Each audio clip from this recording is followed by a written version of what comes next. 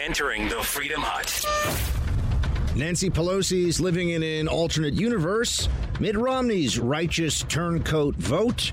Take your time, Iowa. No rush. Nobody's pushing for the results. And what is the reason for the ugliest buildings in the world getting built? And can we stop it? That and more coming up.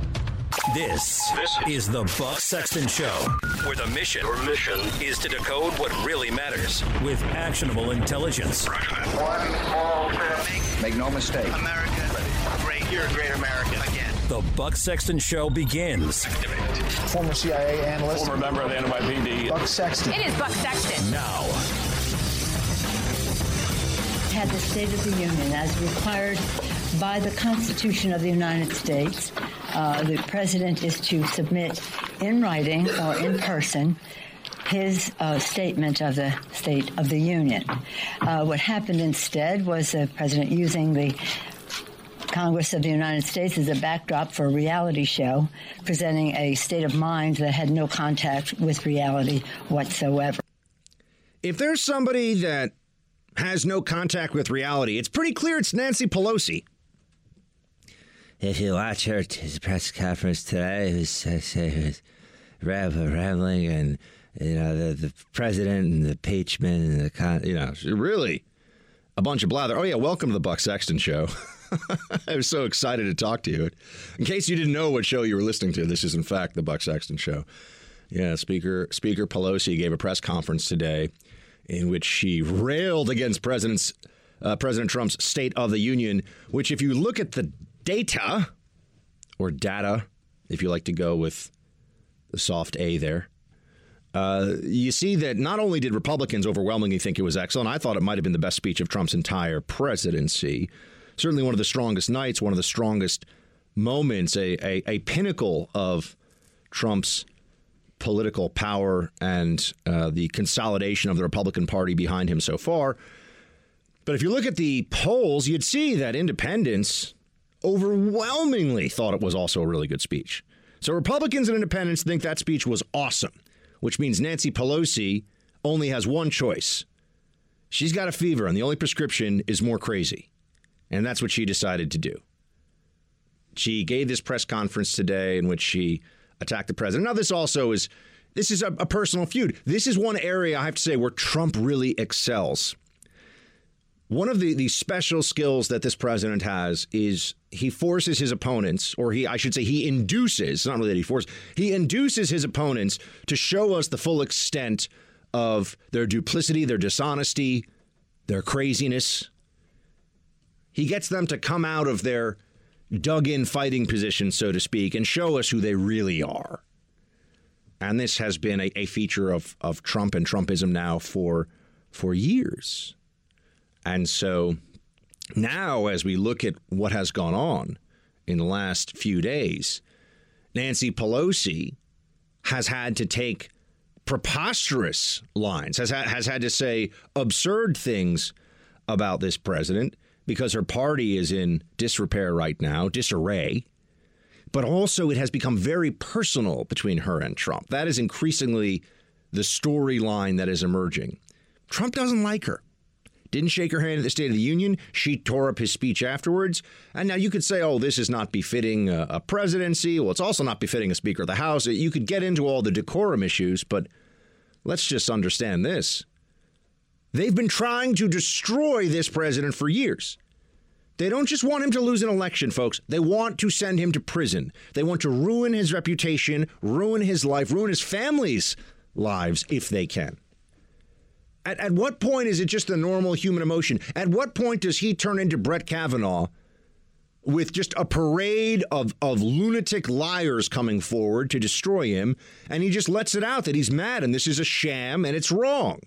When is the president allowed to feel that way? When is the president allowed to say, you know what, I've had enough? I'm not doing this anymore. I'm not going to play nicey nice with Nancy Pelosi after this ridiculous scam of an impeachment process. Enough's enough. But Pelosi recognizes, I think she is savvy enough to understand that the momentum is all on President Trump's side right now, that President Trump is in fact the one who is looking like he will cruise to a reelection. You know, the Drudge Report today saying a 59.99% chance for reelection. I mean, over 60%, and that's before Trump has even really gotten going. That State of the Union address was just Trump cracking his knuckles before he really decides to roll up the sleeves and get into it for his reelection. And look, the Democrats are already running for the hills. They're frightened. They're, oh my gosh, what are we going to do? And so they're just scrambling. Special counsel didn't work. I mean, I've got a piece going up on thehill.com, or it's up on thehill.com rather, that just looks at how to understand impeachment, you have to see this as another failed Trump removal effort because there have been so many of them. I mean, the two major ones have been the Russia collusion, all a lie, by the way, Russia collusion special counsel. That was meant to remove Trump, perhaps even with criminal charges. Remember, at the very end, they said, oh, well, we can't even charge the president, but that could have been a fight. They could have said we would criminally charge him, but we didn't. He should have been criminally charged. So as you look at what's really happened here, they've been rolling out all these different reasons to remove the president of the United States from office. Now this impeachment over the Ukraine phone call, they brought up the 25th Amendment. They brought up the emoluments clause, the Stormy Daniels payoff using this disgraced lawyer, Michael Cohen. These are all it's a continued effort to prevent the one thing that terrifies Democrats more than Trump himself, and that is a free and fair election in 2020 that allows the American people to make the choice that they want this president to do this for another 4 years. If Trump has already psychologically broken many of the Democrats, and I think he has, what comes up next? What is the next step? I ask that, and it is rhetorical. I don't have an answer I can offer up to you. Maybe they're just at full throttle crazy, and they'll just keep their foot on the pedal, and it doesn't change. I think that's the most likely outcome. You know, they've already got the dial on the amplifier to 11. It doesn't go any higher. This is Spinal Tap reference for some of you who may not catch that, but there's nothing beyond it. There's nothing more for them to do. They've already, every dirty trick, every narrative, every lie, all the things that they've tried to do. And not only has it not worked, it's not like Trump is limping through a presidency, that he's, his policies are ineffective and his vision has been stymied and wounded. No, that's not the case at all. Trump has actually delivered incredibly well. I mean, the jobs report that just came out this week, it's everything is going in the right direction. You even have on the Drudge Report right now. And by the way, Drudge has not been all that pro-Trump recently. Maybe the last couple of years, really. But 90%, according to Gallup, 90% of Americans are satisfied with their lives. This country is in a golden age right now. Other people won't tell you this. It's just so much easier. Oh, the end is near. Oh, it's all going to crash and burn. And yeah, we've got problems. Things could change. I've got worries. I've got concerns. Bernie Sanders wins. It's going to change a lot. But Democrats have put themselves in a position where they feel they have no choice but to oppose what is good and prosperous and peaceful and happy for America. They have to pretend that that's not really happening. Because how can they achieve power when their opposition, when Donald Trump and the Republican Party are doing a good job of governing? No, they want to turn the whole country into Los Angeles or San Francisco, or increasingly here in New York City, which has had a big spike in crime. I mean, they want to inflict the policies of socialism, identity politics, wokeism. They want to inflict all of that on us. They would say for our own good, or because it's the right thing to do. And the only way that they can achieve the power to do that is to pretend that what's already being done, by and large, look, it's not perfect, I know that, but what's already being done by the government is pretty much on the right track. And the government is doing well. The government is doing its job. President Trump is succeeding. And there's no better example I can give you of how true this is now and how it's becoming inescapable. And now Democrats increasingly find themselves unable to have a counter narrative. You know, this is the calm in between storms. They'll come up with something. I mean, I made a joke on Twitter. I didn't realize how funny people would find it. That just give it a few days, and you'll have a story in the New York Times about some former senior aide to President Trump who thinks that the president has deteriorating mental health and is not of sound mind and should be removed. You guessed it, with the 25th Amendment. And then CNN will put some PhD from who knows what university in psychology on air who'll say, oh, well, if you look at the way President Trump blinked twice in that last speech, I mean, clearly he might have the early signs of dementia. I mean, and they'll do this. They'll do this because their audience has been conditioned to believe there's always an ongoing removal effort. They don't treat their audience like adults who can recognize we lost the 2016 election. That means this guy's president for 4 years. Let's see what we can do in the next election. That's the adult responsible approach to American politics. Democrats have completely abandoned that. As a party, they have no interest in that. It's the forever removal campaign against Trump. Remove him now, today. Find a way. Whatever you got to do, get him out of office. And not only is that destroying the very institutions of government that they pretend to care so much about, which we've discussed here many times, it's very true, but it also requires the negation of how successful Trump has been. And by the way, I don't think it's because Trump is some super genius.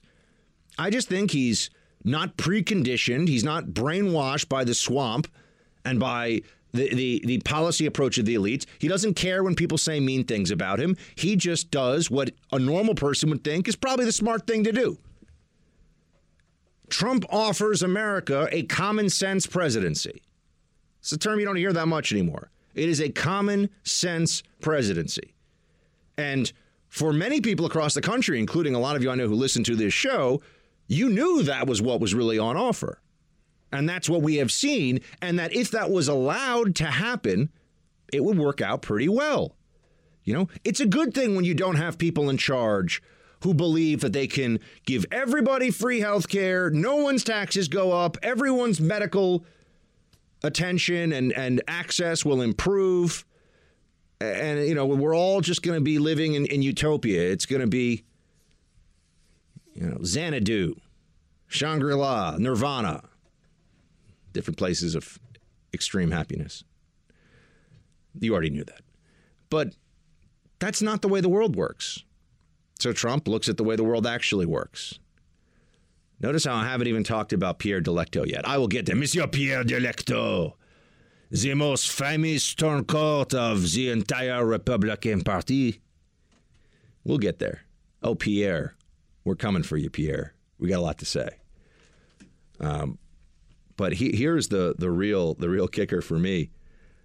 Pelosi today in her press conference, because she's just trying to buy the Democrats some time, trying to reset the narrative in some way. Pelosi was making the claim that this is the Obama economy. That's when you know they're up against the ropes, man. I mean, you know, a couple more good shots from Trump and the Democrats are down for the 2020 count. It's the Obama. We're in the fourth year of the Trump presidency, and it's the Obama economy? Really? That's the story that we're supposed to buy into now? That Trump, who does things consistently that Democrats hate, say is terrible, say is going to be bad for the economy's better than it has, arguably better than it has ever been. I mean, the country is certainly wealthier than it has ever been. And you ask yourself, okay, what are Democrats going to say about this? Oh, now they're back to what they tried for the first 18 months when Trump's unemployment numbers looked really good, the stock market was doing really well. It's Obama's economy still. He's the reason things are still going so well. Yeah, that's a really compelling talking point, isn't it? But this is what you say when you have no answer. And that's what the Speaker of the House, the most powerful Democrat right now in elected office in the country, it's what she's telling the American people in response to that State of the Union, saying that it was disconnected from reality. Nancy Pelosi is disconnected from reality. I gotta wonder if Nancy's waking up with not a lot of energy and some headaches these days. Nancy looks like she is not up for this. If we're going to talk about how Joe Biden looks like he's not up for this, I don't think Nancy looks like she's up for this either. I don't know if it's just she's getting up there, or if this is a little more self-inflicted, but she looks like she could use some time off. Because what she was doing today in that press conference, it was just blather. It was actually a little embarrassing to watch. She's not embarrassed by it, of course, because whatever she thinks will help the Democrats. But that's where we are, folks. Just remember that. The economy is so amazing right now that the Democrat talking point has switched. And they'll have to abandon this because they know it won't work. The Democrat talking point has switched to, well, you can thank Obama for this. Oh, yeah, because Obama was such an economic and free market-based genius, right? You're in the Freedom Hut. This is the Buck Sexton Show podcast.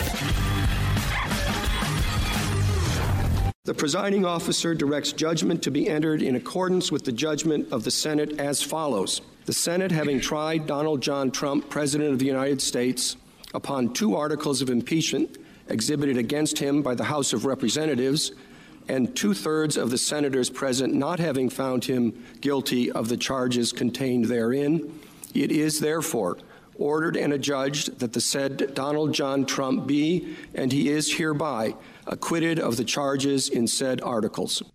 Acquitted. The President of the United States, Donald John Trump, acquitted. Forever. That is the verdict of the Senate.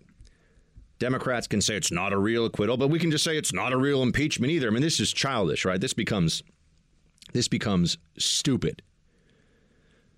This becomes something that's not even worth our time, but that's where they're going to go. They're going to just pretend that the things they don't like don't exist, and the things they do like are much more important than they are. That's where all of this is heading. Now, I wanted to focus in on this point first because Democrats have failed in this scheme. Once again, another scheme to remove this president before the verdict of the American people through a free and fair election can be heard. But so now we have the verdict of a Senate trial. The verdict of the Senate trial is that President Trump is acquitted, not guilty. And there were very, very few surprises in this Senate trial. I also first want to say, Mitch McConnell, good job. They call Mitch McConnell the Grim Reaper as if that's going to make people think he's less cool. I don't know if Grim Reaper is better than Cocaine Mitch, but I like both of them. Mitch McConnell held it together, held the line. You know what he started doing as soon as that sham Senate trial was over?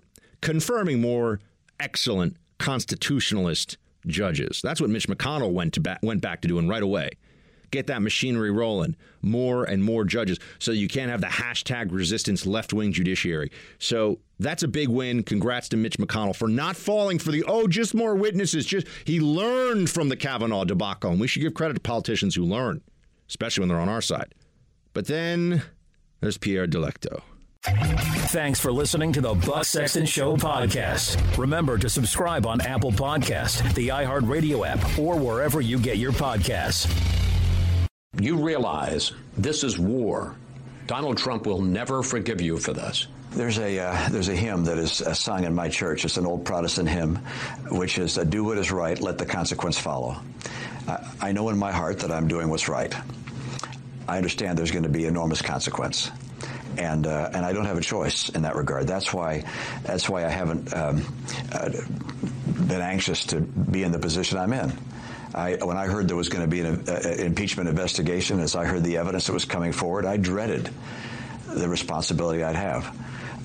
But I was not willing to abdicate the responsibility given to me by the Constitution, nor to ignore my conscience out of personal and political significance. I mean, considerations. I mean, I had to follow my conscience. Team, I'm going to try to make you a deal here. We're going to dive into Pierre Delecto, also known as Mitt Romney. We're going to dive into this now, and I'm going to hope that we don't really have to talk about Mitt Romney again for the rest of this election cycle, and maybe not even have to talk about him again for longer than that on this show, because he doesn't deserve it. Let's just look at what happened here. There was an alignment among Republicans. Mitch McConnell had his caucus in line. Republicans knew this is an outrage. This whole impeachment is ridiculous. Even if everything the Democrats said was true, it's not enough to remove a president from office. Not even close. It's a traffic ticket for a president. Who cares? If everything they said was all based on supposition, on lies, on analysis that normal people could never believe. Oh, there was no reason to investigate the Bidens. Lie. Oh, it would have changed the election and Trump was demanding this and that's illicit. Lie. It wasn't going to change the election.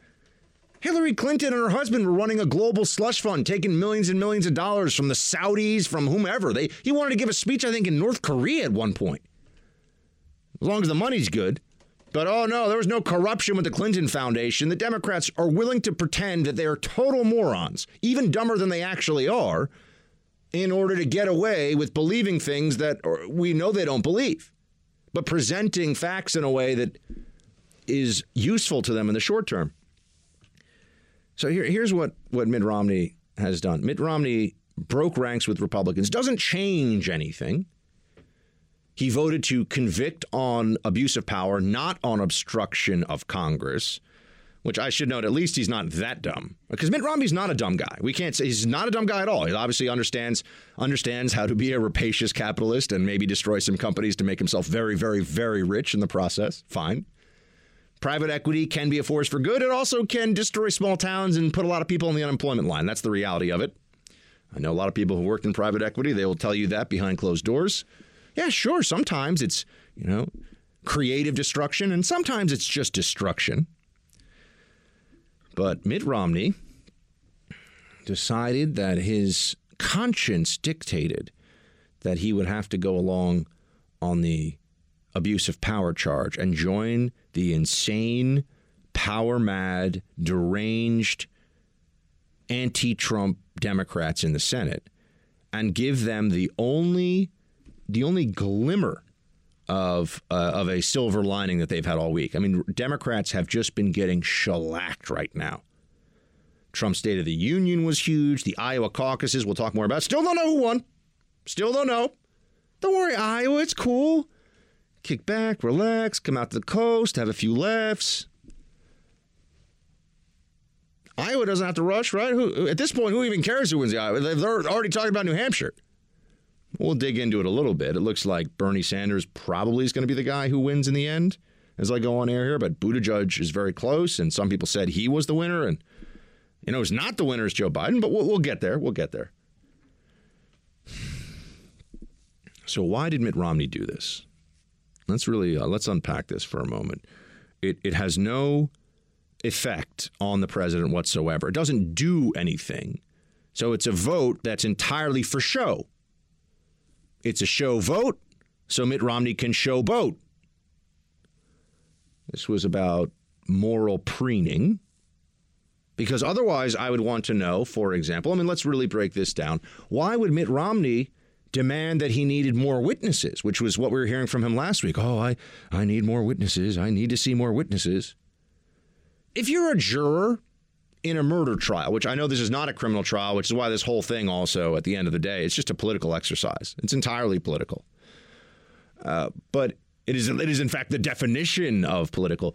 But if you're a juror in a murder trial, you don't say, I really need to hear from a lot more witnesses and a lot more evidence. And then when you're told, sorry, there are no more witnesses and evidence, you go, oh, well, I'm totally sure this person's guilty. If you're totally sure they're guilty, why do you need more witnesses and evidence? If you can come to that conclusion with the evidence already presented, why would you demand to see more evidence? Wouldn't that be? You'd think this is a pretty straightforward proposition, but Mitt Romney just wanted a lot of attention here, and he got it. And now I see a lot of people who are either never Trumpers or still cling to this sense of highly moral and often sanctimonious personal conservatism, right? That this is somehow a personal branding exercise for them. They're the good ones that even if they like some of Trump's policies, they think that Trump is a departure from the morality that is necessary for one to be a real conservative. And they're praising Mitt Romney right now and saying, and we'll get to that. The media, of course, is Mitt Romney's a profile in courage. He's amazing. Pierre Delecto. Let's remember something, folks. The Pierre Delecto thing is not insignificant. Mitt Romney, as an actual human being whose face we know and whose name we know had over 1 million Twitter followers and was verified on Twitter. That same guy created a sock puppet account on Twitter so that he could, without consequence to himself, talk about how great he was and take cheap shots at Trump in the random bowels of the Twitter internet. This guy's worth $200-300 million, okay? Super rich. He's 70 some odd years old. He has a huge Twitter account. He has a huge public profile and following. He creates a sock puppet account to pump himself up and to take cheap shots at the president?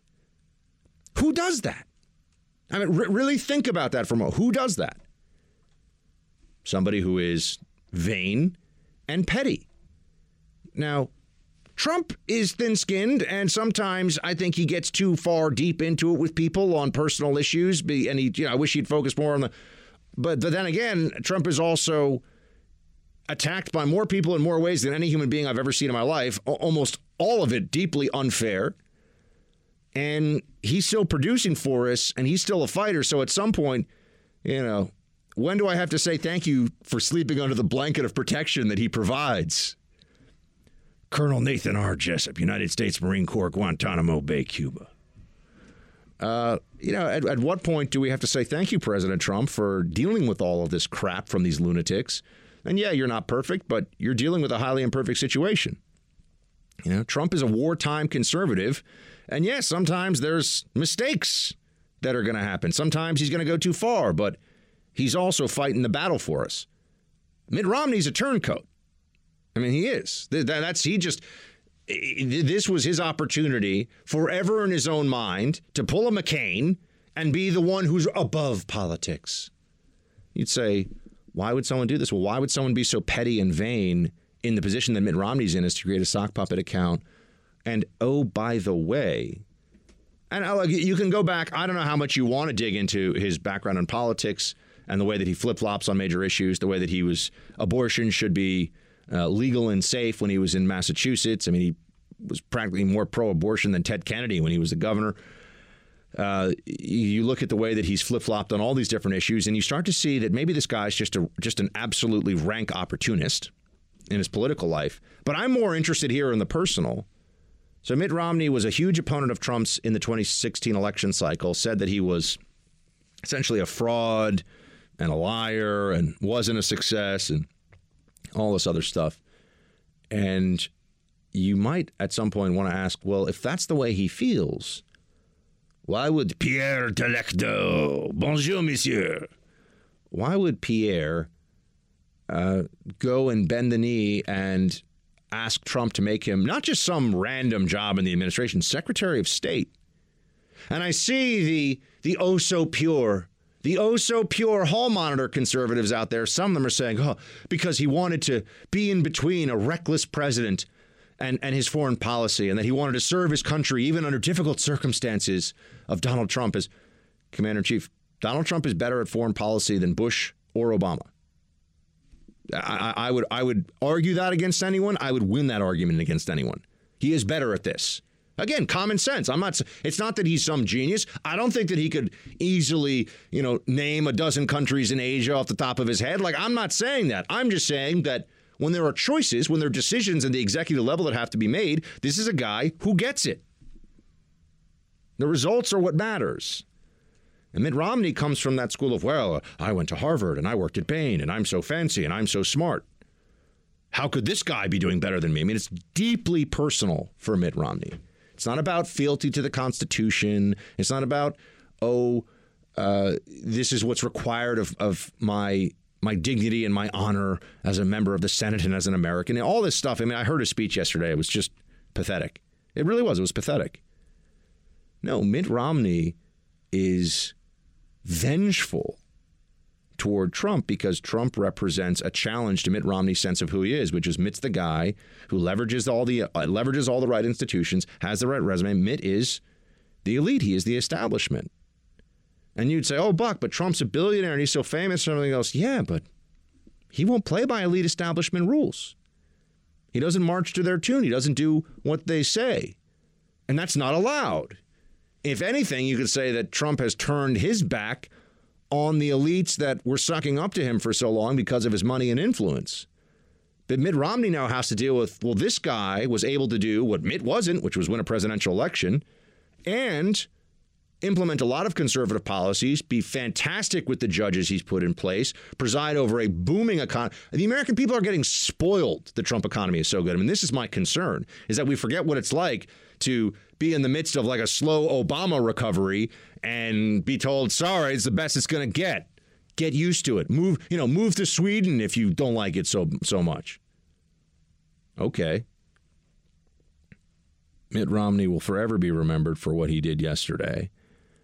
And what he did yesterday was just show us all that we should maintain a degree of humility in our own politics. We should always remember that we have the capacity to be wrong.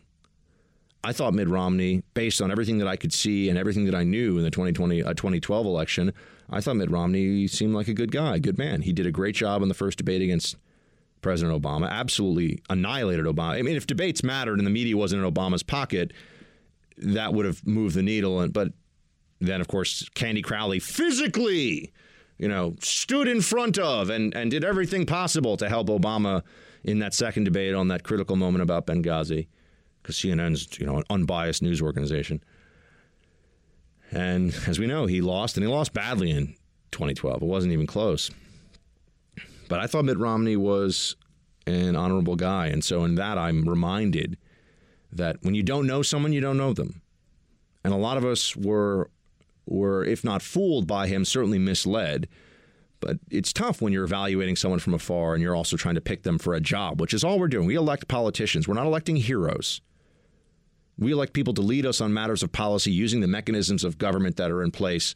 We do not put people in power and then just say, oh, wise king, tell us what's next. And there's a reason for that. Because we, as conservatives and as Americans, but let's start with conservatives, should always be deeply skeptical of politicians, all of them.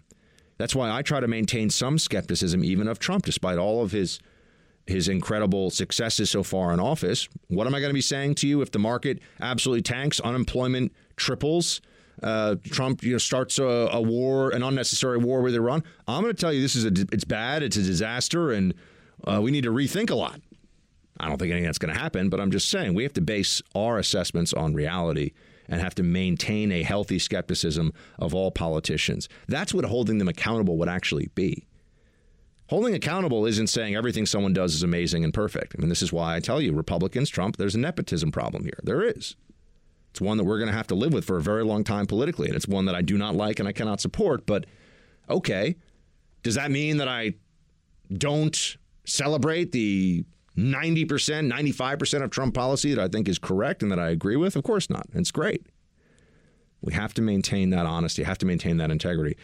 Mitt Romney's integrity is, he's very much a Comeyist, actually. I think, maybe you could say Comey is a Romneyist, but I think Romney is a Comeyist, which is that his entire identity is wrapped up in being better than, on a more virtuous than the others, whatever that means. I'm so deeply virtuous. That's why he went and asked for Trump's endorsement when he's running for Senate in Utah. That's why he bent the knee and said, make me your Secretary of State. That's why he created some pathetic Twitter account to snipe at people online. It was utterly bizarre. And that's why this is a guy who changes what it means to have principles every other day, depending on what's best for Mitt Romney, just like James Comey. These guys really, Comey and Romney should become best friends.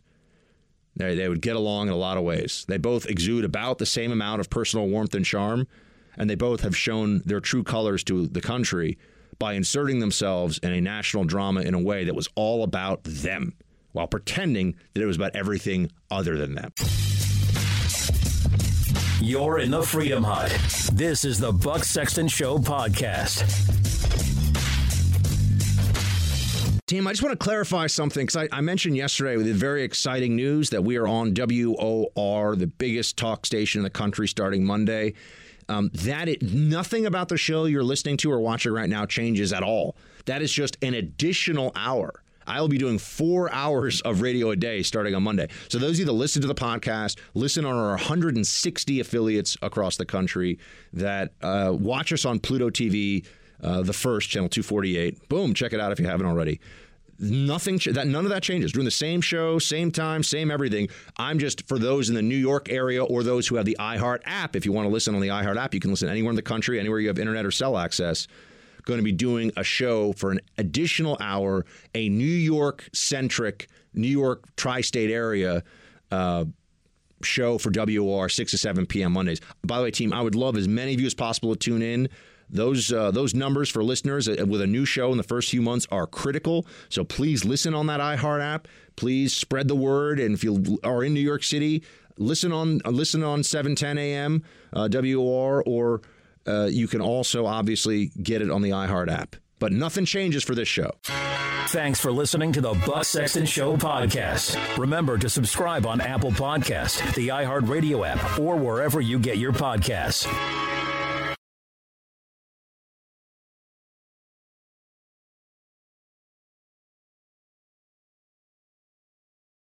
Evil, it was corrupt, it was dirty cops, it was leakers and liars, and this should never, ever happen to another president, ever. I don't know that other presidents would have been able to take it. Some people said no, they wouldn't have. But I can tell you, at a minimum, you have to focus on this because it can get away very quickly. No matter who you have with you, it can get away very quickly. It was a disgrace. Had I not fired James Comey, who was a disaster, by the way, it's possible I wouldn't even be standing here right now. We caught him in the act. Dirty cops, bad people. If this happened to President Obama, a lot of people would have been in jail for a long time already. Many, many years. Call it out, Trump. Don't be shy. Not that he ever is. He's absolutely correct here. He absolutely has the right idea. Speak truth about the dishonesty of Democrats.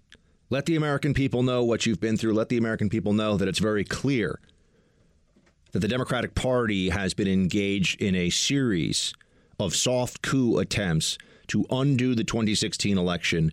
And it's getting more and more desperate because they realize that unless something big changes, they're heading for a whole lot of heartache in the 2020 election, too. And they can try that the old Russia playbook, but normal, well-adjusted adults will just be like, maybe Trump won because he's better at this than you guys are. The president's right to be outraged by this. Impeach for what? Asking a foreign head of state about the Bidens. Joe Biden is a third-rate politician and a fifth-rate intellectual. And we're supposed to care so much about his wayward idiot son getting some attention from the president of the United States after he got over $1 million paid to him to be on the board of a company we all know he never should have been on. I mean, the Democrat media just go, what? Why would anyone have any questions about Hunter Biden? The crackhead who impregnated the stripper, then lied about it, refused to pay paternity, and currently has just gotten remarried and maybe going to actually pay some child support now because people saw him driving around in a brand new Porsche? That guy? Why would anyone have any questions? I don't know. Gee, gosh, crazy, huh?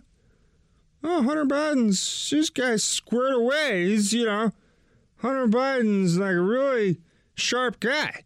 And he got the job because he's so smart. I don't think so. I don't think people believe that. The media, though, is, no one's ever found any wrongdoing. Oh, really? Or did we do a DOJ investigation of that? Because there's a whole lot more smoke there than there was about Russia-Trump collusion. Start with this, my friends. For which of these investigations have we now found there is a greater legitimate basis? The president of the United States and his campaign worked with the Russians to hack into email and release them as part of some international scheme to throw the election to the Trump campaign. That's Russia-Trump collusion. Or the son of the vice president of the United States is getting paid $80,000 plus a month for a no-show job to be on the board of a company that's so corrupt it's ridiculous. And his father was running foreign policy in that country at the time for the United States when the country, Ukraine, desperately needed that U.S. help and aid. And, oh, by the way, that vice president also had a habit of telling them who to fire from the prosecutor's office, very hands-on. Which one of those things is there a more legitimate basis for investigation on? I'm just wondering. We all know the answer. Oh, my gosh, Trump, look what he did. He asked a question about Hunter Biden and Joe Biden. Meddling in the election. Meddling in the election. You know who meddles in elections? Apparently Democrats. What's up, Iowa? We'll get to it. We got some additional news about that. But Trump also called out Pelosi for her ridiculous comments this morning. I mean, the problem is you run out of words after a while talking about Democrats. Insane, unhinged, lunatic, ridiculous. I mean, these are not normal thought processes that they are going through. This is not what we should expect from normal, well-adjusted people. But hold on a minute. Let's go to what the president, he just spoke before we came on, and here's what he had to say about Pelosi's claim that the economy right now, year 4 of Trump's presidency, is the Obama economy. Please play it. We've done more than any administration in the first few years. You look at all of the things we've done. I watched this morning as they tried to take credit for the stock market from think of that. Let me tell you, if we didn't win, the stock market would have crashed. And the market was going up a lot before the election because it was looking like we had a good chance to win. And then it went up tremendously from the time we won the election till the time we took office, which was November 8th to January 20th. And that's our credit. That's all our credit. And leading up to that point was our credit because there was hope. And one of the reasons the stock market's gone up so much in the last few days is people think we're doing so well. They liked the State of the Union speech. That's right. It was a State of the Union speech that gave a lot of people confidence and hope. And I mean, it was still one of the most incredible presidential spectacles, and it was a spectacle, but one of the most impressive ones I've ever seen. And I've watched a lot of them over the years. I've watched far too many of them, really. And very, very few of them, as I've told you, are even a little bit memorable. But the only downside of this week, really, so far, has been Pierre Delecto's defection, which I think we should count the days until he just becomes a Democrat. More and more people who claim to be the true conservatives. This is the end stage of the Never Trump disease. The final days of Never Trumpism are, it's shortness of breath and becoming a Democrat. That's what ends up happening. When you've reached the terminus of Trump derangement syndrome, it's I'm now actually a member of the Democratic Party. I want Democrats to win. That's how conservative. That's how much I'm the real Republican. Bill Kristol, former editor-in-chief of the Weekly Standard, right? Yep. Voting for Democrats, wants Democrats to win, says he's a Democrat now. Oh, that's how much he loves conservatism. Tom Nichols, somebody that I don't even know how many you've heard of, but runs around telling everybody what an expert he is and how much he loves experts. I don't really know what he thinks he has expertise in other than talking about that. But he is also now a Democrat. You have others as well, Republicans who, Evan McMuffin. He's also a Democrat now, effectively. I mean, wants Democrats to win. So this is why the Pierre Delecto position on this is so interesting. Pierre Delecto is somebody who is holding himself up as a matter of principle. I mean, he's taking the position here that he only took this vote, which, by the way, is going to have electoral consequences. This is not a nothing vote. It's a nothing vote in terms of what it does to Trump, but it could cost Republicans control of the Senate, my friends. It's going to put pressure on some different races on the Republican side. It's going to relieve pressure on some Democrats. It meant that Sinema and Manchin, who were wavering, could go forward. Because if even Romney votes for this, if even a Republican does, well, then it gives them cover. Collins said that she was voting for acquittal. Good for her. Give her credit. She had to sort of test the waters a little bit, but she did the right thing in the end. It's only Republicans that have people from their own team who just bail. it's only Republicans that we find out eventually are fakes, are frauds, are people who should not have been trusted in any respect ever.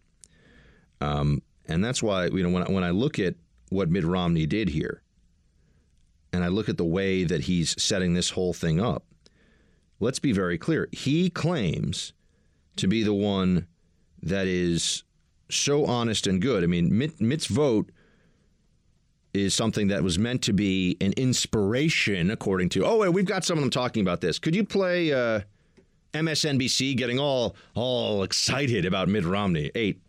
This was a moment that people who've known Mitt Romney for a long time have always thought he was capable of, but we haven't always seen, right? Nobody's won big money betting on Mitt Romney to take big, bold public stands away from his own political self-interest. That's not been something that he has done throughout the course of his career. But as long as I've known him and covered him and known his family, the thought has been that he's just a good, decent person deep down inside. And I had thought from the minute that the senators took the oath and watching the senators take the oath that swearing an oath before God for Mitt Romney is like unlocking his superpower. I mean, there's no one in that chamber who was going to take that oath more seriously and more personally. Ugh, spare me. Really. That's not the only sound. We have so many we could play. Here's Elizabeth Warren also on what a decent, honorable beefcake Mitt Romney is. 20. I want to get your reaction to what Senator Romney had to say today. He's the former governor of your state of Massachusetts. What was it like listening to that one Republican stand up and see this case basically the same way you do? I thought I was listening to a decent and honorable man who stood up and did the right thing. Oh, gee, what a surprise. Democrat politicians like what Mitt Romney did. The media likes what Mitt Romney did. He bailed the Democrats out from having just a disaster of a week politically. So that's the only thing that he really accomplished. And he may end up hurting. You had, Doug Jones, I think he was going to vote to convict either way. Don't forget how important it is to someone like Mitt Romney that the elites respect him at least a little bit. I mean, they never really respect him.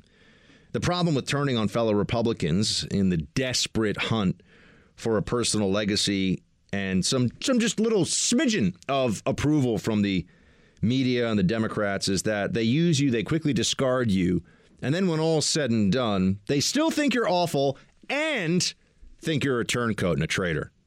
Mitt's going to learn this. He's going to learn this the hard way. But right now he thinks he probably is going to be invited to, fancy university functions, and he's going to be somebody who's acceptable in polite society. But the question that I would need some of these people who are not, forget about the left. I mean, it's just purely transactional for them. Mitt did them a favor. So they're going to say he's honorable and great. And next week, they're going to go back to saying he gives old people cancer. He pushes grandma off the cliff. He abuses dogs. He was a bully in high school. He puts women in binders, whatever the heck that's supposed to mean. They're going to go right back to that. But for a couple of days now, because it's useful to them, Mitt Romney will be the great and honorable man. But I would want the Mitt defenders, supposedly on the right, to answer this for me. If Mitt cares so much about conservatism and the Constitution, American prosperity, protecting the unborn, securing our borders, if he cares about those things, why is it that when it really counts, he's willing to backstab the most effective defender of all those things and hand the lunatic Democrat socialists a win in the process? Why? How could he claim to care about those things and do this thing?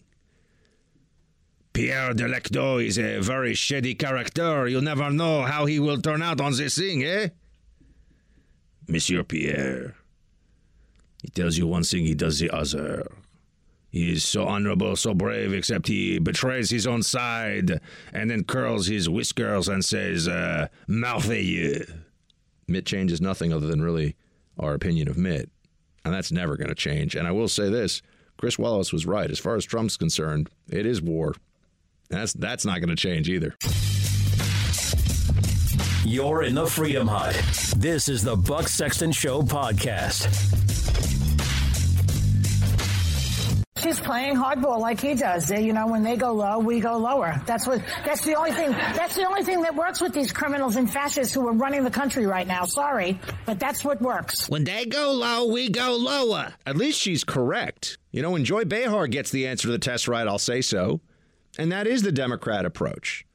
There is no cellar, there's no basement, there's no bottom floor of how low they are willing to go in their efforts to destroy this president.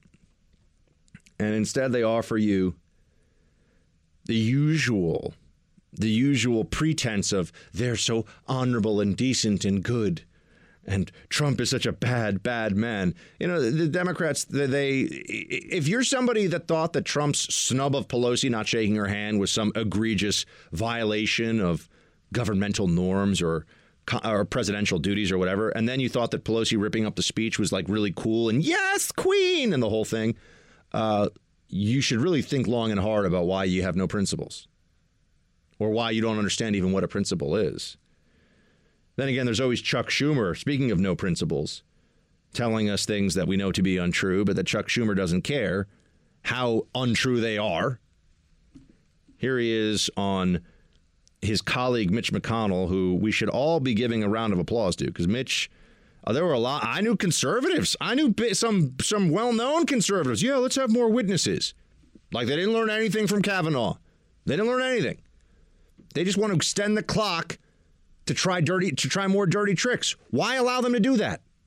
If the whole process is tainted, why not just stop it when you can stop it?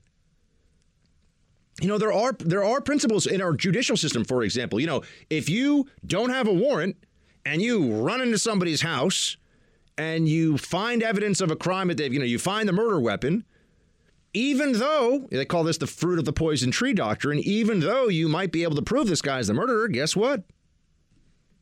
You violated norms and processes to get there. Those are important things. You violated someone's rights. You can't violate someone's rights and then convict them based upon that violation. The entirety of the Democrats' impeachment and removal scam was effectively a fruit of the poison tree operation with the whistleblower. That whole thing, we never got to find out anything about that, right? Never get to find out. Initially, Schiff was saying we're going to hear testimony from him, but then they would have asked him questions under oath like, so you and Schiff, you guys coordinated this, right? And we would have found out that Schiff, who still claims he doesn't know who the whistleblower is. If you have any questions about what a dishonest, lying hack Adam Schiff is, he looks the American people in the eye and says, well, I don't know who the whistleblower is. I have no idea. Right. So many of the Democrats' arguments are premised upon us all just being really stupid, apparently. Maybe it's because they don't have better arguments to make, but I think there's also a tremendous amount of condescension that comes from them. They must really think we are quite stupid. They must really believe that. Here's Schumer, by the way, on... Did we already play McConnell and Schumer 5? No, please play. This has... And I believe the American people will realize that this was one of the largest cover-ups in the history of our nation. I believe the American people will know who stood in the way of truth, who were afraid of the facts, who covered up. And make no mistake about it, the drip, drip, drip of evidence is going to keep coming out. With each new revelation, Republicans are going to have to answer for their votes. They chose to turn their back on the American people and stand for a cover-up. They chose to use ad hominem attacks and finger-pointing. Leader McConnell couldn't even bring himself to say what the president did was wrong when you asked him a few minutes ago. That's astounding. Maybe he believes what Dershowitz believes. This president can do anything he wants. No, just acquittal. Just say it with me. Say it with me, Schumer. Acquittal. It's over. Thanks for listening to the Buck Sexton Show podcast. Remember to subscribe on Apple Podcast, the iHeartRadio app, or wherever you get your podcasts. Well, let's talk about risk.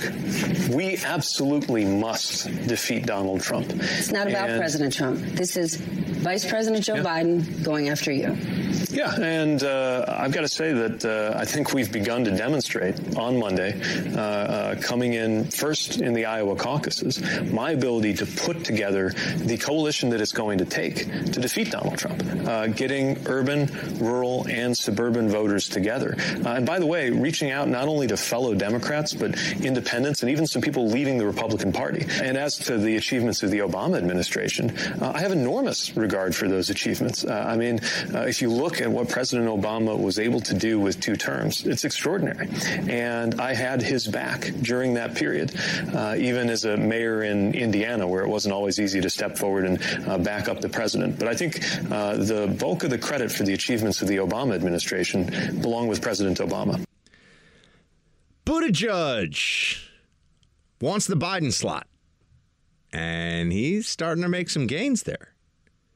Biden had a disastrous Iowa. 17%, I think, was the number. I mean, something really, really weak. What have I been telling you all along? Biden's a third-rate politician and a fifth-rate mind, so not impressive. Has never been impressive, will never be impressive. Just was right place, right time with Obama. Right place, right time. That's all it really came down to. And that then brings me to, well, first, I do think that Buttigieg has been able to shift. He's been able to pivot and go from the smarter Beto O'Rourke with a better resume to perhaps the young, he is articulate, he is intelligent, the young, articulate, intelligent establishment Democrat candidate that they can rally behind. He sees a lane, folks. You know, we talk about how things will shift. Buttigieg now sees his lane is to say, okay, old man Biden, you're done. This is going to be my lane now. That's what he's hoping for. And who knows what will happen in New Hampshire, where I think Biden has just taken the day off today. Remember, Biden also hasn't been dragged into all this, Senate trial nonsense. So he's been able to he was able to be in Iowa for a long time, doing a lot of work, a lot of ground and ground game stuff. And that then brings me to the Iowa situation, which I just have to laugh now. I mean, it's so ridiculous. The Democrats, it's such a debacle. And I sit here and I can tell you, we don't really know who won. I mean, we think it's probably Bernie. And Bernie also had a $25 million campaign donation haul for the last month. That's more than his opponents had, I believe, in the previous quarter. So there is Bernie momentum right now. It's a real thing. And that then brings us to, well, what the heck happened in Iowa? Did Bernie win or did Buttigieg win? It's one of the two.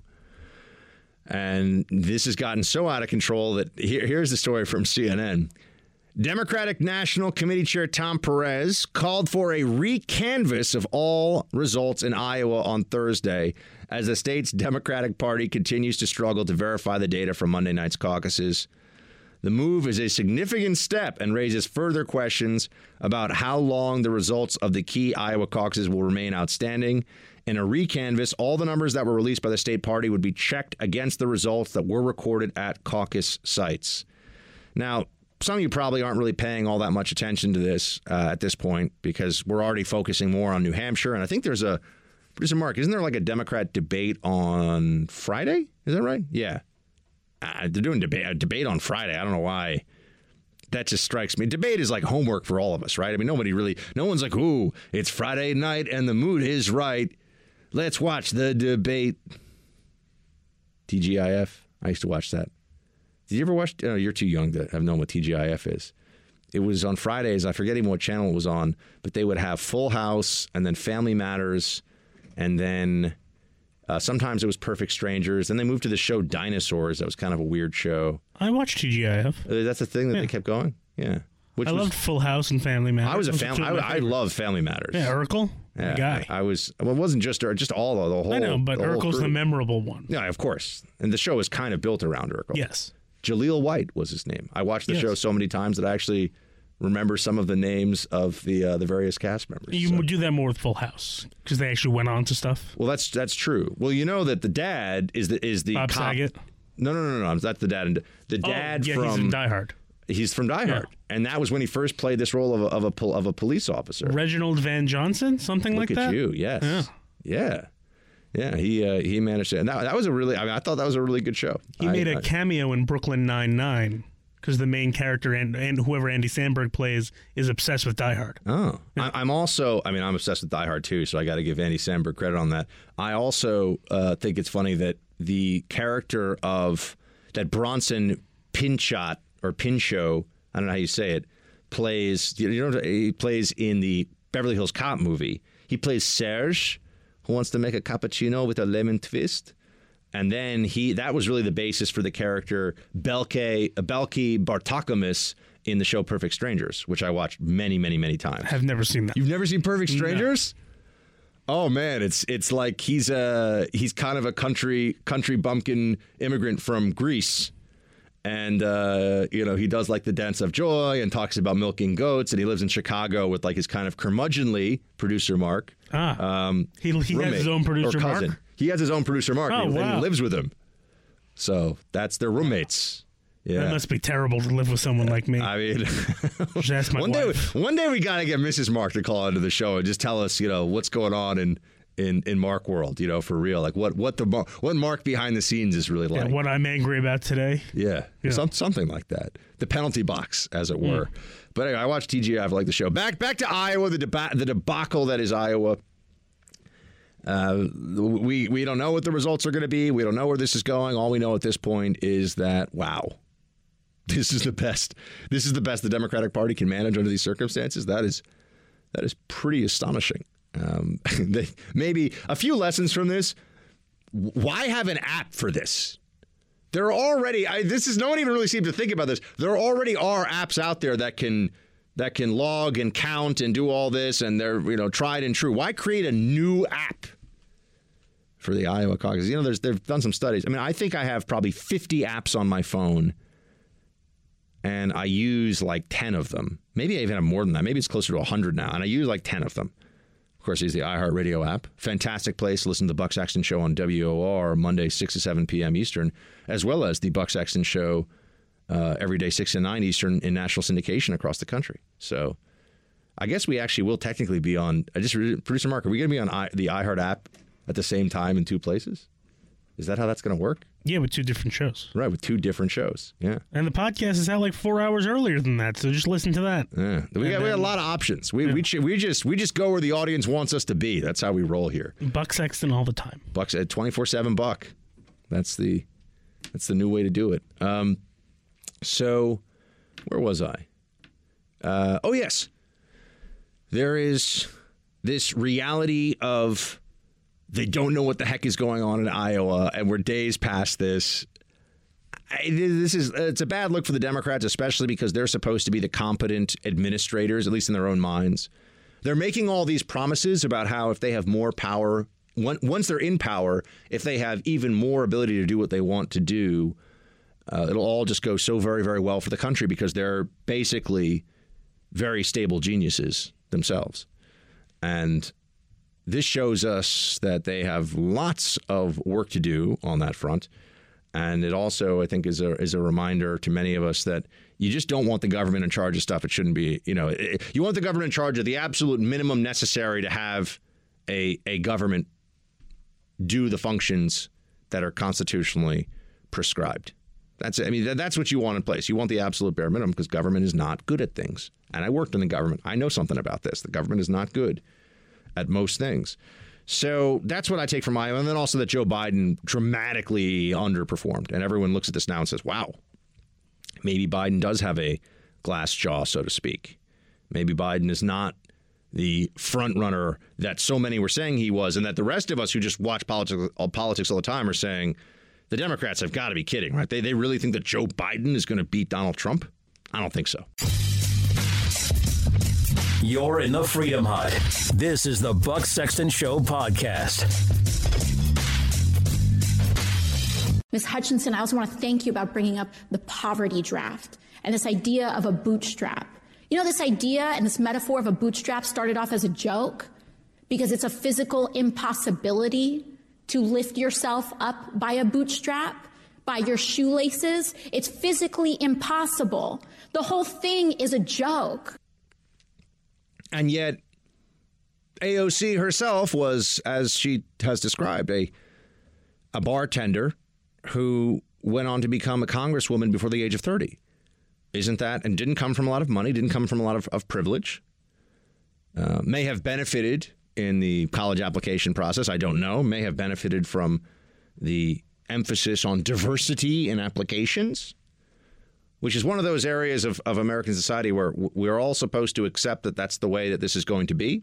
We're all supposed to say that affirmative action is a good and moral thing, but we're not allowed to talk about it. And if we talk about it, it makes people uncomfortable. And if it makes people uncomfortable, we have to shut up. Oh, okay. It's such a good thing that no one's allowed to really discuss it. That's good to know. But she resents the idea that what she did, which is pretty remarkable. I mean, you have somebody who is an ignoramus, who is now one of the most famous politicians in the country, has a massive social media following. She resents the idea that conservatives are constantly trying to reinforce across the country to people of all races, all ethnicities, all backgrounds, that you too can do this. She doesn't like that model because it's much better to create a culture of victimization, to perpetuate that mentality and to allow people to blame all of their problems on external factors and not present them with the empowerment and the responsibility, the accountability necessary to make better choices in one's own life and then benefit from those choices going forward. No, AOC represents an ideology that tells you just give more authority, give more power to the government, and the government will take care of this. The government will take care of your health care. The government will take care of your schooling, of your housing, whatever, of your food.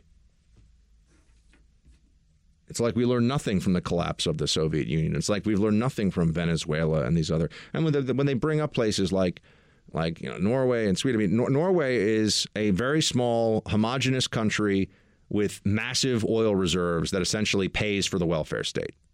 Okay, I mean, so is our plan to try to replicate that? Because we're very different. We're bigger than that. We're much more diverse than that. And while we are the global oil and gas superpower, although the Democrats want to put a stop to that, we don't have a small population that can just have its schooling and its welfare programs paid for just off of fossil fuel revenue.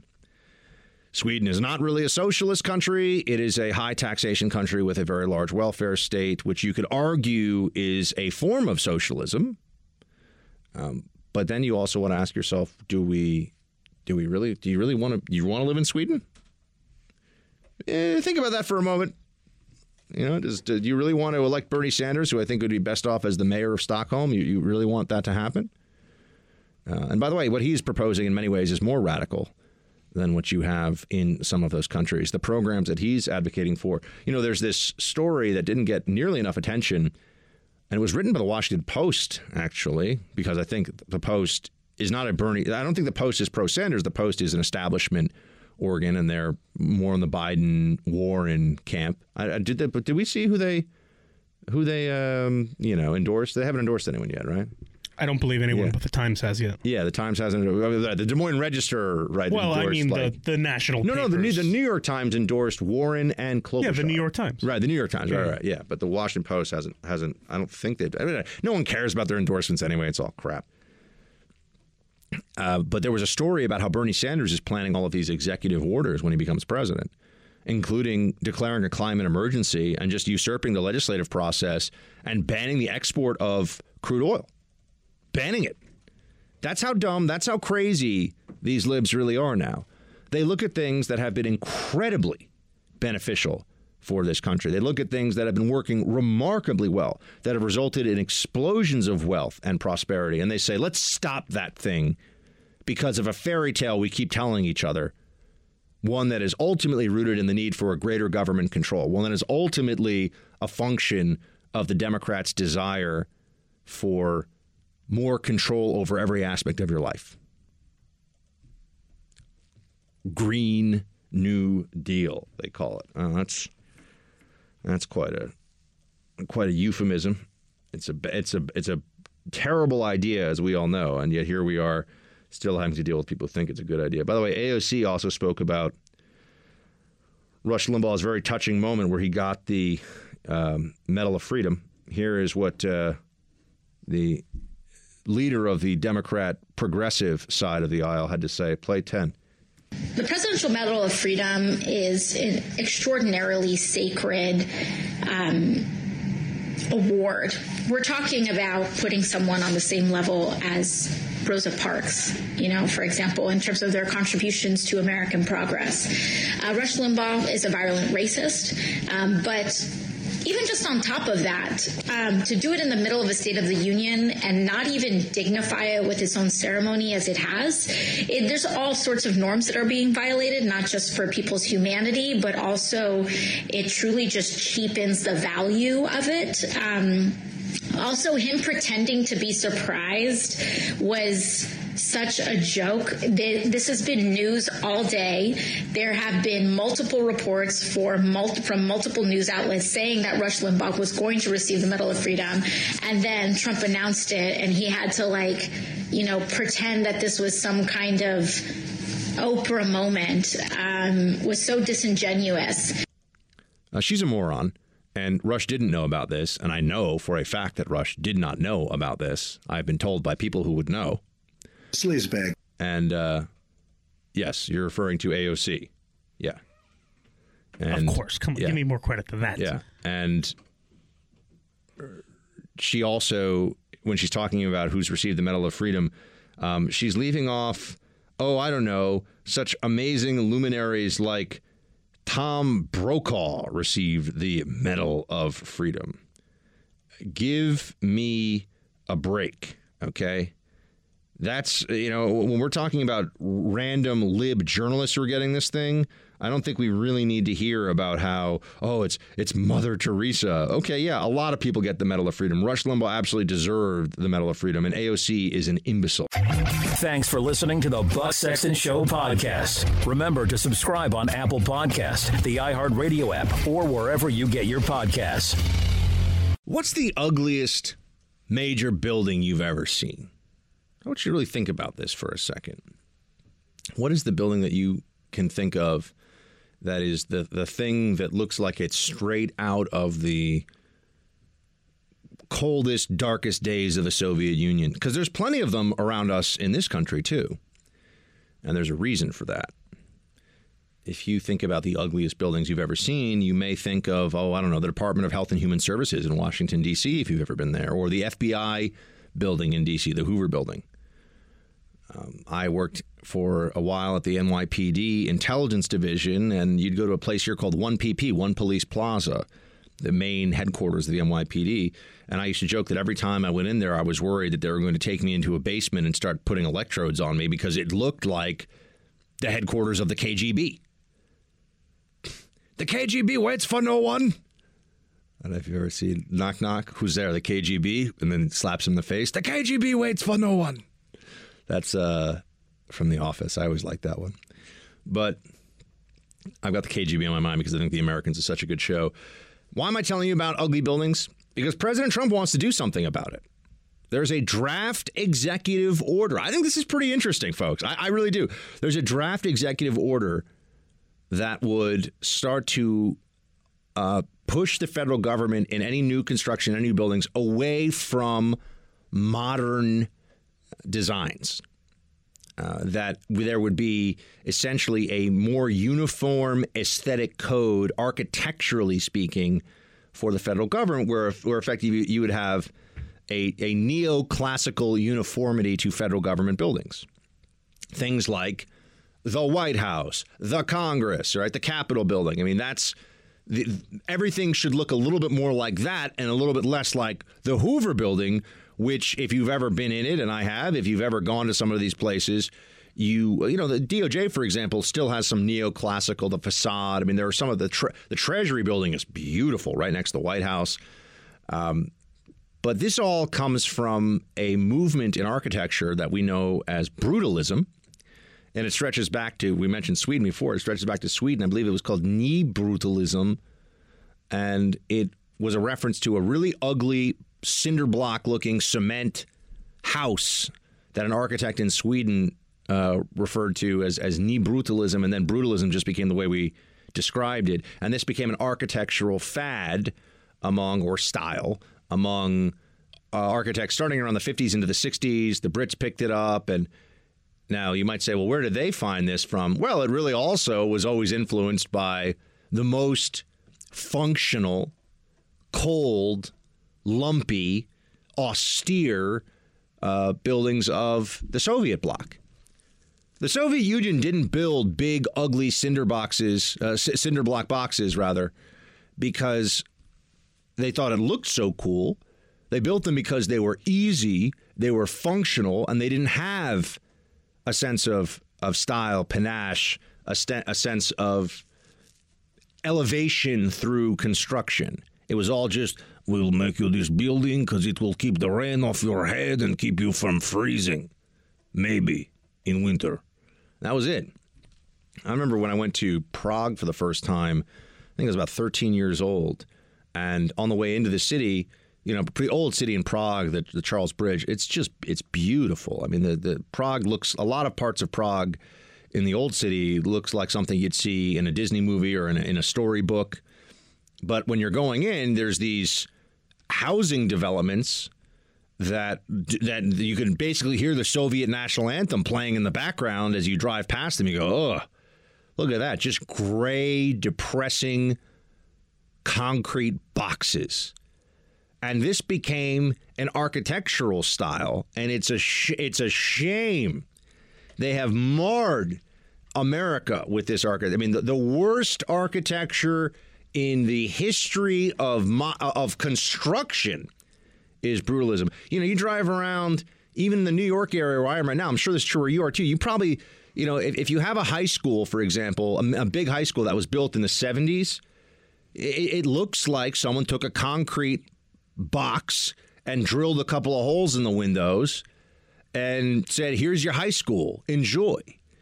This is true of a lot of city council buildings. And the opposite end of the spectrum would be something like the New York State Assembly House, which I believe at the time it was built was the most expensive building to have ever been built in the United States, which is garish but pretty amazing too. That's the opposite end of the spectrum, where you maybe spend a little too much money on things looking beautiful. But Trump is trying to take some action on this, and it's just so funny to watch people flip out and say, "Oh, it's going to be, everything's going to be Trump Tower." You're not going to be, the White House is not going to be a gleaming glass tower with lots of gold, and that's not going to happen. What this is trying to do is to reestablish an aesthetic for the federal government to build buildings that aren't so depressing. I know you might say, Buck, who cares, whatever, but, do you think the White House should look like a concrete bunker, or do you think it's good that the White House looks like the White House? Do you think the Capitol building should look like a bomb shelter, or is there some majesty? And then just take that across state governments and local governments, and all these government buildings made really in the 60s and the 70s are the worst. I mean, I think about it even at my college. I think I might have told some of you this story before on air. But in this art appreciation class that I took, which was a pretty decent class, it was really kind of a history of Western civilization / art appreciation. It was all right. But to start it out, the guy says, the professor, I don't remember his name now, but he says, why does any of this stuff matter? And he's like, well, if you don't have aesthetics, if you don't understand what is aspirational, what is beautiful, why people care about art and about architecture and about music and about, take a look at this. And he showed us the current library that we had there, which was it's brutalist modern architecture. It's like you took two concrete boxes and put another concrete box on top of it, and then just had some slit windows put in. I mean, the thing is, it's ugly. It's depressing. You don't want to go inside. It feels like you're walking into a science experiment where they're going to put electrodes on you. It really does. And he showed us what before some, new board of directors came along and said, well, brutalism and modernism is really what we need on this campus. So they tore down a stone Gothic structure that was called Walker Hall. It was absolutely it was beautiful. And he showed us all these photos of it. They tore the whole thing down And, you looked at you looked at the original building, and you would have thought to yourself, this is a place, it looked like something out of Harry Potter. This is a place where you'd go to learn wizardry, or this is a place where if you're going to study chemistry, at least you're not going to walk inside depressed every day. Now, I don't want to overstate how important, buildings are and all the rest of it, but there is something here. And I think it's interesting that Trump, who's accused of being such a barbarian and he's so uncultured, and he does order his steaks well done, folks. One day I'm going to talk to him about this. Be like, sir, okay, well done, but with ketchup? Then again, I am an aioli eater, which is just a fancy way of saying I like mayonnaise with oil in it, which is all really aioli is. But Trump wants this executive order to go through. He wants to do this.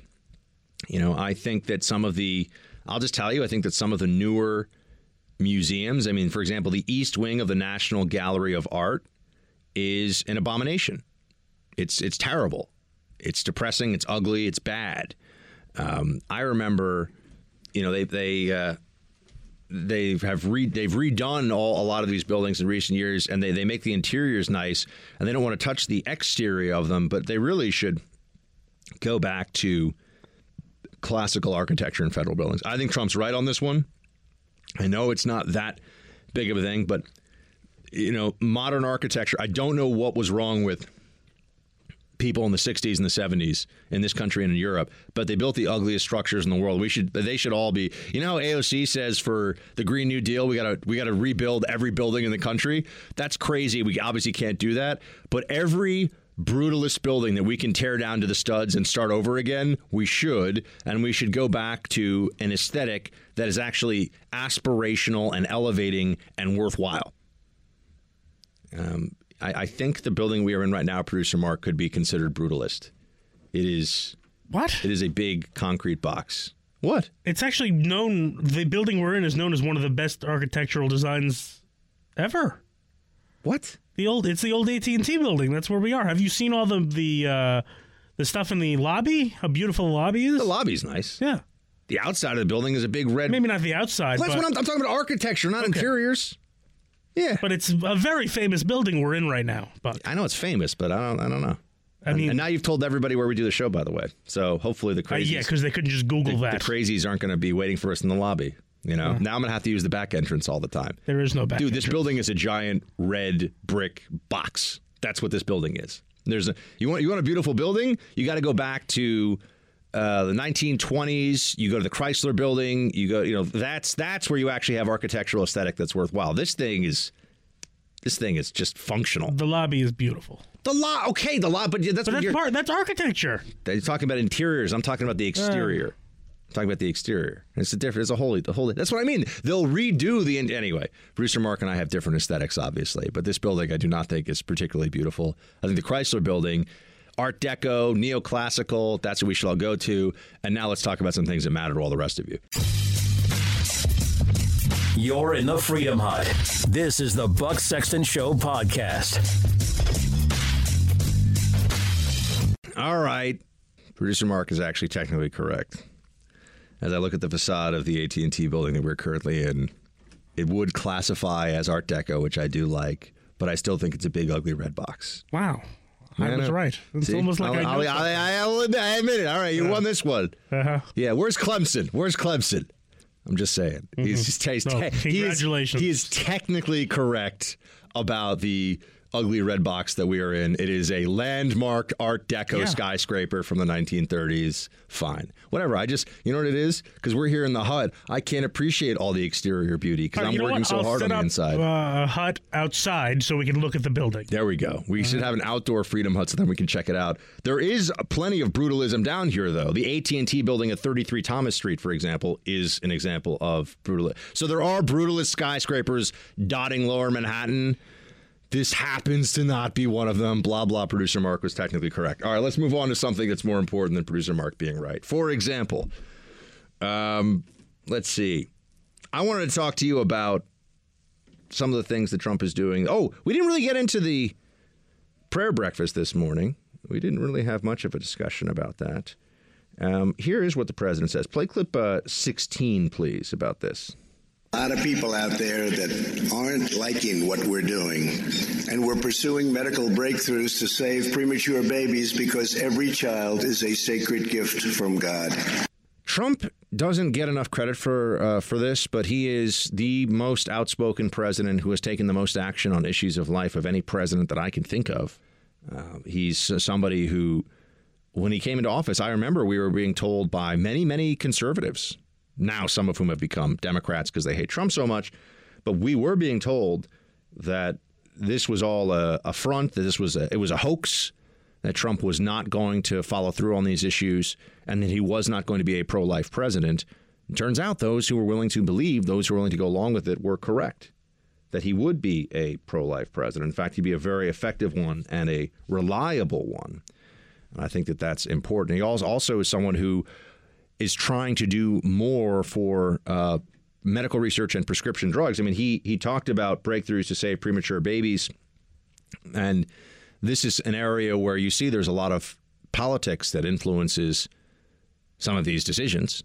Because if you can save, as the president highlighted during the State of the Union address, if you can save I think it was a 1 pound, the girl that they were cheering for had been, I think, a 1 pound premature baby and born at about 20 weeks.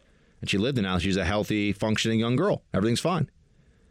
Well, if you are able to leave the mother's womb at 20 weeks, what does science say about whether or not that's a human being?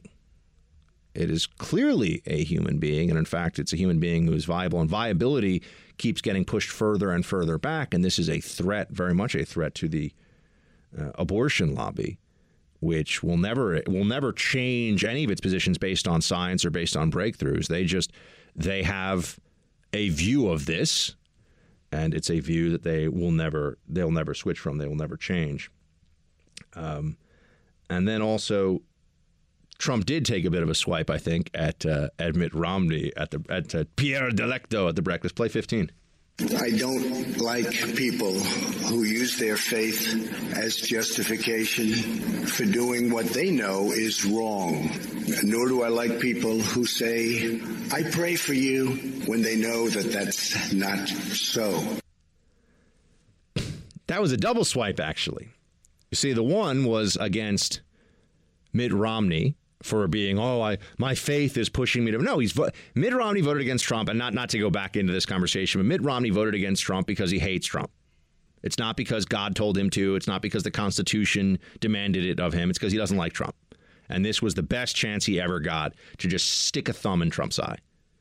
But also that Nancy Pelosi says that she prays for Trump. First of all, I don't know. I mean, I'm not in Nancy Pelosi's mind. Well, that would be interesting. Or her heart. Does she strike me as the kind of person who prays? Look, there are some far left libs who are including far left libs who say they're Catholics, who are constantly advocating against church doctrine and policy, who I guess think that they are quite religious. Actively, it's one thing to say, I support the poor, and these things that are really just virtue signaling dressed up as religious faith for libs. But there are other areas. I mean, abortion is the most notable one. There are others actually being in favor of same-sex marriage, for example, is against Catholic church teaching. It's not against all church teachings. But maybe Pelosi prays, maybe she doesn't. I can tell you this: she doesn't pray for Trump. That I do not buy at all. I do not think that that's something that anybody believes in this whole process. So Trump this week has had a really strong one. I'm glad to see that he's pushing back, punching back, fighting back, and the results really do speak for themselves. But we're still going to need to hear it a lot. We're going to need to hear it because the media doesn't want to talk about it. And we're going to need to hear it because this president has been able to keep faith with his base in a way that makes him very likely to get reelected, very likely to have people turn out for him, and even in some ways that are surprising. I mean, he's pushing for research to save premature babies. He's pushing for prescription drug prices to go down. I mean, he's taking action in areas that are really effective in helping people. And they're not necessarily things that when he was initially running for office you heard a lot about. He also claims, of course, the wall is going to go up and that there'll be hundreds of miles of wall built. We got to see on that one. I think he's trying. I think he could have tried earlier and harder, but he's certainly telling us that by Election Day there'll be a lot of wall up, and that's going to be very, very helpful for his prospects. So, and I can tell you this: if Trump wins, he's going to have to be praying for Nancy Pelosi and all the Democrats, because they are going to be in absolute freak out mode. They're going to think the world is ending. Thanks for listening to the Buck Sexton Show podcast. Remember to subscribe on Apple Podcasts, the iHeartRadio app, or wherever you get your podcasts.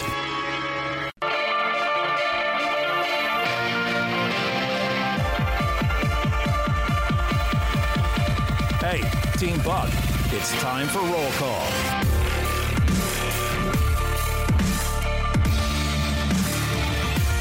Facebook.com/Buck Sexton or Team Buck at iHeartMedia.com.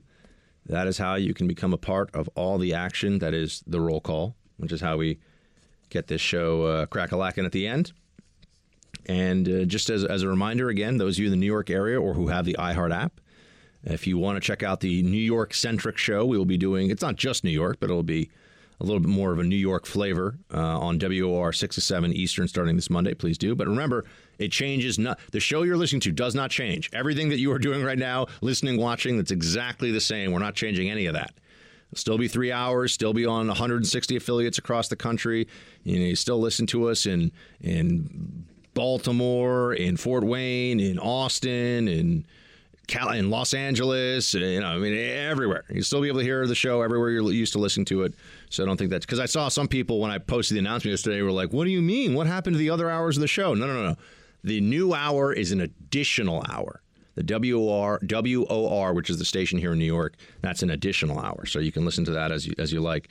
If you're in the New York area, though, it is really important. If you're Team Buck and you're in the tri-state area and you can get 710 WOR on your radio, please do tune in that way, because that's going to be very, very important to us going forward. And I think you'll like it, because I'll be talking about hey, the subway, I'm in New York. Hey, I'm eating a pizza, but it's gluten-free. But, really, it'll be a little more of a new, producer Mark's local knowledge will also come in handy. He'll be able to tell us about all the greatest things about Long Island versus New Jersey, or as I like to call it, Jersey. I'm sorry to disappoint, but producer Mark has nothing to do with that show. That's true, but you can send me emails and tell me about these things. I'll text so that you during the show. You're going to be my eyes and ears for those. But I don't know anything about Jersey. I don't live there yet. Yeah, but you will. Okay. You're providing all kinds of information and content. Apparently, you study architecture in your spare time. I don't even know. That's what I do. I don't even know. This building the building has got awards for design. Whatever. Sorry that I know things about the building I work in. Yeah. It's just technically, he was technically correct. All right, let's get to Paul. Oh, no. Did we get to Kyle? No, we did not. Here we go, Kyle. Buck, the Democrat attitude during the State of the Union tells you everything you need to know. They'd rather see this country tank than see it succeed under Trump's leadership. I don't know how they can't be happy for this country and all the success we've had, but I guess it'd be hard for them to get the votes if their base wasn't always enraged about something. Democrats push doom and gloom to gain power with empty promises and failed policies, and we actually are doing great as a country using the opposite formula. They do whatever they can to destroy those who stand against them. Sorry, I'm reading through this one a little fast. That has to be a terrible way to live. They all seem miserable. Kyle, yes. I think you are correct. Democrats are opposing things that are objectively good and are upset about things that should make them happy, and that is an issue. That is a problem. Paul, Buck, Nancy Pelosi stated that you can't be acquitted without a trial, and that to be a trial, there has to be witnesses and evidence in that trial. Using her logic, if President Trump were to be convicted by the Senate, there could be no conviction since there were no additional evidence or witnesses. I haven't heard any people discussing this since we all anticipate the president will be acquitted today. Your thoughts? Yeah, Paul, they keep changing what constitutes a trial, what constitutes a fair hearing, what constitutes due process. So, yes, this is the issue all along is how can you have voted for impeachment on the basis of the evidence and witnesses presented and then say the Senate can't rely on that same body of information to come to its conclusion? How could that's not rational? That's not reasonable. That's not a good faith disagreement. That's dishonest. So I'm with you. Catherine writes, "Hi, Buck." Hi, Catherine. "To keep food super fresh in the freezer, invest in a food saver. It vacuums all the air out of the freezer bag provided with the product to keep your meat as fresh as the day it was purchased. Stores food in the freezer for as long as 6 months." Huh. That sounds kind of cool, actually. Yeah, because it's just me. The problem with buying a lot of fresh produce when you're a single guy is that you can't buy for one, really. I mean, you're always, if I buy blueberries, it's like enough blueberries for 5 people when you go to the store and you get a box or whatever. I mean, it's like, I'm not sitting there and eat a whole... It's not that big of a box of blueberries. It's more... It's like you don't need that many blueberries in one sitting. I mean, you portion it out into 4 or 5 days? Yeah, but also, do you want to eat blueberries every day for 5 days? I mean, sure. Are you a blueberry? Are you a blueberry connoisseur too? Is this... I don't even like blueberries, but I'm saying you could. What is your favorite fruit? Either grapes or apple. What kind of apple? I'm not really picky. See, I'm a Granny Smith guy. I like that sour tartness. I love going apple picking out on Long Island. That's fun. Where's the best place to do that? I think it's a place called Harvey's Orchard. Is that like North Shore or where is that? It's in the North Shore. North Shore, yeah. There's some nice stuff out there. Yeah, for me, it's always a peach when it is proper ripeness is I think the greatest fruit. But if you're talking about just day to day, I go grapes or banana. I like bananas. I go grapes or bananas. Yeah, those are my favorites. We went through Catherine. Let's see. We got TJ. Writes, "As an Iowan, I am slightly embarrassed for my Democrat counterparts. On behalf of all Iowans, I just like to say we're sorry, but please don't take the first-in-the-nation primary caucus status away from us. I promise, first of all, that Republicans will not botch it in 2024, nor did they botch it last night.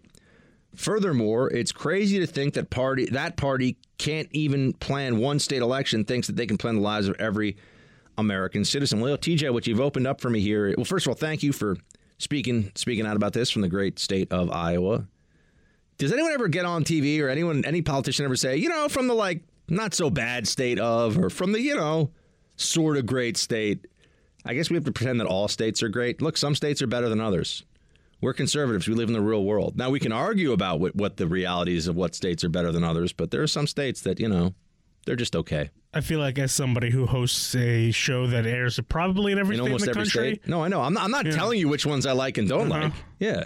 I mean, I'm from New York, so I can make fun of New Jersey. Meanwhile, half of my friends are from New Jersey, so I can't really, I mean, I'm moving there and I still hate it. But you don't hate it, though, because you're moving there, so you don't hate it. That's home. It's only home because it's so close to Manhattan. But see, it's the same thing. If you're from Texas, you have a special dispensation to make as many jokes about Oklahoma as you want. Everyone knows this. It's not that you actually hate Oklahoma. I remember a Texan once told me they're building the wall on the wrong border because they want to build it at the northern. Anyway, if you're a New Yorker, you're allowed to make fun of New Jersey, and if you're New Jersey, you're allowed to make fun of New York. I'm trying to think what the other great state.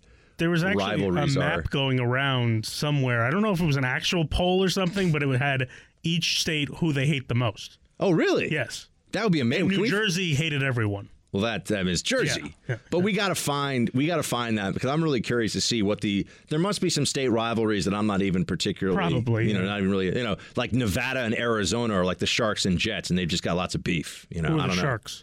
I don't know, whichever side you pick. I don't know. Okay. I've never seen West Side Story. I might actually go this spring, though, because it opened here in New York City. Oh, did it? Yeah. That'd be interesting. The Broadway show. I've never seen the show. I've never seen Grease or West Side Story. Like the movies or either. Wow. I've never seen either of them, so I might have to check that out. But I'm sure right now, New Hampshire's like, what's up, Vermont? Bring it. Who's got beef with Iowa? That's what I would want to know. There's got to be some state. I think have beef with Iowa. No, Missouri. Missouri is probably like, what's up, Iowa? Well, they must like French fries. Nice caucus you got there. It'd be a shame if something happens to it. Yeah. I don't know. Andrew, hey, Buck, you mentioned the debt a few days ago, and I'm sure you know most Americans probably think we owe all of our debt to China. The fact is, only $4.12 trillion is held by foreign countries. The remaining is debt we owe ourselves. I'm not sneezing at $4 trillion, but I think a big misconception is that we owe foreign governments $23 trillion. Just my thoughts for the day. Shields High. Well, Andrew, though, it has to do. That's true. It is that foreign countries only own a portion of our debt. China has the biggest one. I think Japan has $1 trillion or so. And this is by our debt. What they mean is really treasuries that they've bought, U.S. treasuries, which are promises by the U.S. federal government to pay back with interest people that have bought those treasury bonds. The problem is that when debt is you have to price into debt the rate at which you're going to pay it back. And so if the debt gets too large, eventually, even if the debt is to ourselves, people wonder, well, are we actually going to be able to pay this? And then you have the problem with the rise of interest rates would be that you have to pay so much back to the debt that is owed to stay on time and not have a default. And American default to the debt would be a big deal, very big deal. You end up crowding out other expenditures from the federal government just to pay interest on the debt itself. So it's still a problem. Even whoever we owe the money to, it still is an issue a major issue for the financial system. Zvi, with conditioning aid to Ukraine, with that country working to eliminate its corruption, how can POTUS ignore a corruption trail leading back to the USA? How could POTUS ignore Biden's quid pro quo? Not acknowledging Biden's act would be a double standard. It could be presented as yet another mess from the previous administration that POTUS needs to address. How is it possible this administration did not use this argument? What are we saying? Because they I think that they didn't do a good enough job. I will agree with you on this. I think you're suggesting that the administration didn't do a good enough job explaining to people that it was completely legitimate to ask about Biden because there was clear evidence of corruption, or there was plenty of reason to investigate for corruption, because people don't pay people $80,000 a month for no reason. All right, and remember, folks, federal prosecutors, just to take a step back for a second, federal prosecutors wanted to send former Virginia Governor Bob McDonnell's wife to prison. The wife to prison for McDonnell accepting gifts from a businessman in Virginia whom he never did a single, and they never even allege, he never did a single official act for him, but he hung out with him and accepted gifts from him, and they wanted to send McDonnell to prison and his wife to prison. So when you're a Republican, that's how corruption law is applied. Your wife, who has no official duty or role whatsoever, is all of a sudden going to prison for corruption because some rich business guy gave her a watch or sent her on a vacation. Yeah, if you do this is where the quid pro quo always comes in. Yeah, if you give somebody a $50,000 Rolex and then all of a sudden you get a government contract, that's corruption. But it's a lot harder when it's, hey, I really like you and I gave you a really expensive birthday gift, or gave an expensive birthday gift to your wife when you're the governor of Virginia, but you've never done anything for me of any kind, and no one alleges you have. That's corruption if you're a Republican. Then you go to prison, your life is ruined. But if you're Joe Biden's son, it's, hey, man, I'm just on the board of this company and just rocking out, partying with strippers and, a little bit of drugs here and there. And why not? Whew. So, yeah, they didn't do a good enough job arguing about that. You're in the Freedom Hut. This is the Buck Sexton Show podcast. Maureen writes, hey, Buck and producer Mark. As always, I love you guys. I listen or watch every day, and I find myself missing you terribly on the weekends. As a licensed psychotherapist, I can tell you why there's pricing discrepancies for medical billing stuff. It used to be that a medical professional could bill insurance companies and get reimbursed their billed fee. But then managed care, a.k.a. socialized medicine, came along and started cheating practitioners out of their fees. And about 10 or 12 years ago, some exceptionally horrible managed care insurance companies started reimbursing practitioners just a mere 25% of their fee. That's insane. So this became a real survival thing for practitioners and made them start billing higher than their normal fee just so they could get closer to getting their actual fee reimbursed to them. So the explanation of benefits patients get in the mail will often show insanely high fees for various services. And while the high numbers freak people out, it's because they don't realize it's a survival ploy just so professionals can get paid a tiny fraction of what is listed on the explanation of benefits in hopes of getting their actual fees reimbursed. No, Maureen, I'm actually familiar with this, and I know I know people who have told me about receiving bills for pretty standard treatment where their insurance will get billed like $1,000 for it, and then they'll end up paying, some tiny fraction of that. So they bill for $1,000 hoping to get $200. But that just goes to show you, I mean, this is not the way this should work. This is not the way this game should happen. It should be price transparency. You should know what something costs. You should know what the bill will be. Anything else is just nonsense. Right, architecture professor Mark? Right? You know what I'm talking about. Of course I do. You should get paid for the work that you do. Correct. I'm with you. Shane, Buck, love the show. I've been a listener for many years now. I've always found your analysis very accurate and astute. I look forward to each afternoon when your podcast is released to hear your commentary and take on the day's events. Congratulations on the new show on WOR. It is well-deserved and you will be fabulous. I wanted to get your opinion on school choice. I love the idea and have long been a proponent of this idea even before it became a popular buzzword.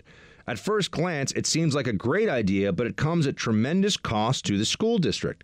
My father served on our school district board for 13 years, and when a parent wants to send their child to a charter school, the school district is responsible for 100% of the cost. In most cases, this is more than $50,000 per year per student, and the state and federal government provide little to no funding to help out. I find this to be absurd. I went to college for far less than this. The parents do not directly see this cost, so they think they can send their child to charter schools for free. What are your thoughts on how to make this a viable program at that price? As at that price, it will drive school districts further into debt. Shields high. Well, let's unpack this together. First of all, Shane, thank you for the kind words. So why is the charter school so expensive? Is the charter school so expensive per pupil because it's not getting enough funding to start out with? And is that because the public school is getting a huge amount of funding for administrators and costs that are in excess of what is necessary, especially for a school that is presumably failing? So, I mean, I'd really have to look at the books for any individual. And I don't know if this is the case in a lot of school districts or if this is just the case that your dad on this school board dealt with. But, I mean, it's all money coming from the taxpayer. So, if you're spending $15,000 to $20,000 per student in a public school, why shouldn't that be able to be why shouldn't that be the expense for a charter school? And if that's not the expense, we'd have to figure out why. And I bet if you dig deep, you'll find out it's because the public school system is full of graft, corruption, and waste. But I have to leave it there for right now, my friends, because this show has been amazing, but it's coming to a close until tomorrow when we unite again. Shields high.